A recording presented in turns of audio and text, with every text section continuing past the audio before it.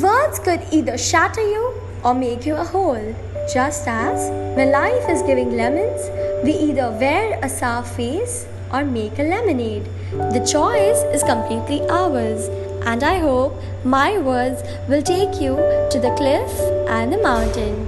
Hi and hello everybody. My name is Srishti Jain.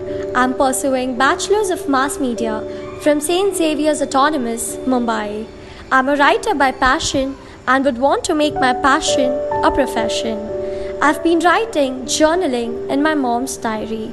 Lately, I have created my page on Instagram as Lily and Lullaby. This handle because my first poem was based on a lily, then referred as a girl, and Lullaby because I wanted alliteration to play a major role for my handle.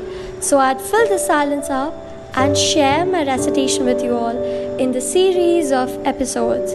So keep lending me your ears and give it a listen. Because सारी सृष्टि हमें कुछ न कुछ सिखाती है. यदि हमारा दृष्टिकोण सीखने का हो तो कोशिश करूँगी यह सृष्टि भी आपको कुछ सिखाए. नहीं तो सीखना तो ज़रूर चाहूँगी आपसे. Thank you for your attention. Stay tuned on Lily and Lullaby with Srishti Jain.